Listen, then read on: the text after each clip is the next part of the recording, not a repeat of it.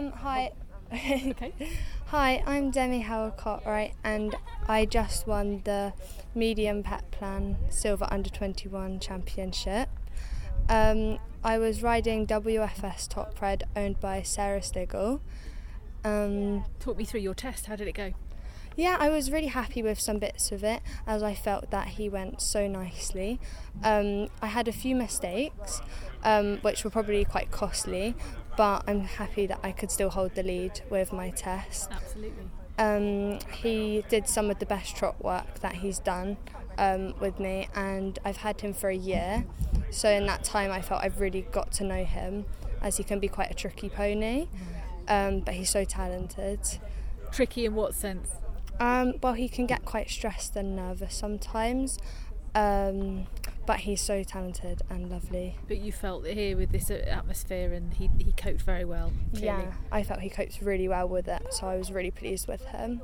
What's the preparation been like? What's it been, the build-up has been like for you? Yeah, it's been quite good. I think. Yeah. Good. Who have you got here supporting you? My mum and my trainer Tracy Collis, and also a friend Bobby Day.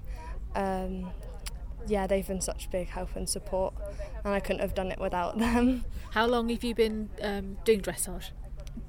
Since before I could walk. Really? Yeah, because my mum did dressage, so I got into it through her. Yeah, of course. And is this what you want to do for the rest of your life? Yeah, definitely. Are you still at school at the moment, or college yet? Yeah, I'm at school. I'm 13. 13, yeah, okay. So what do you want to do then after this, immediately after this, with him particularly?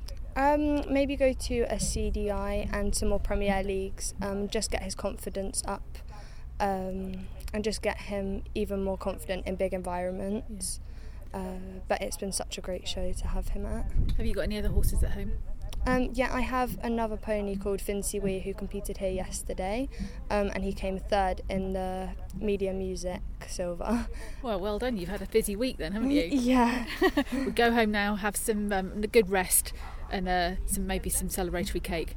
Yeah, thank you.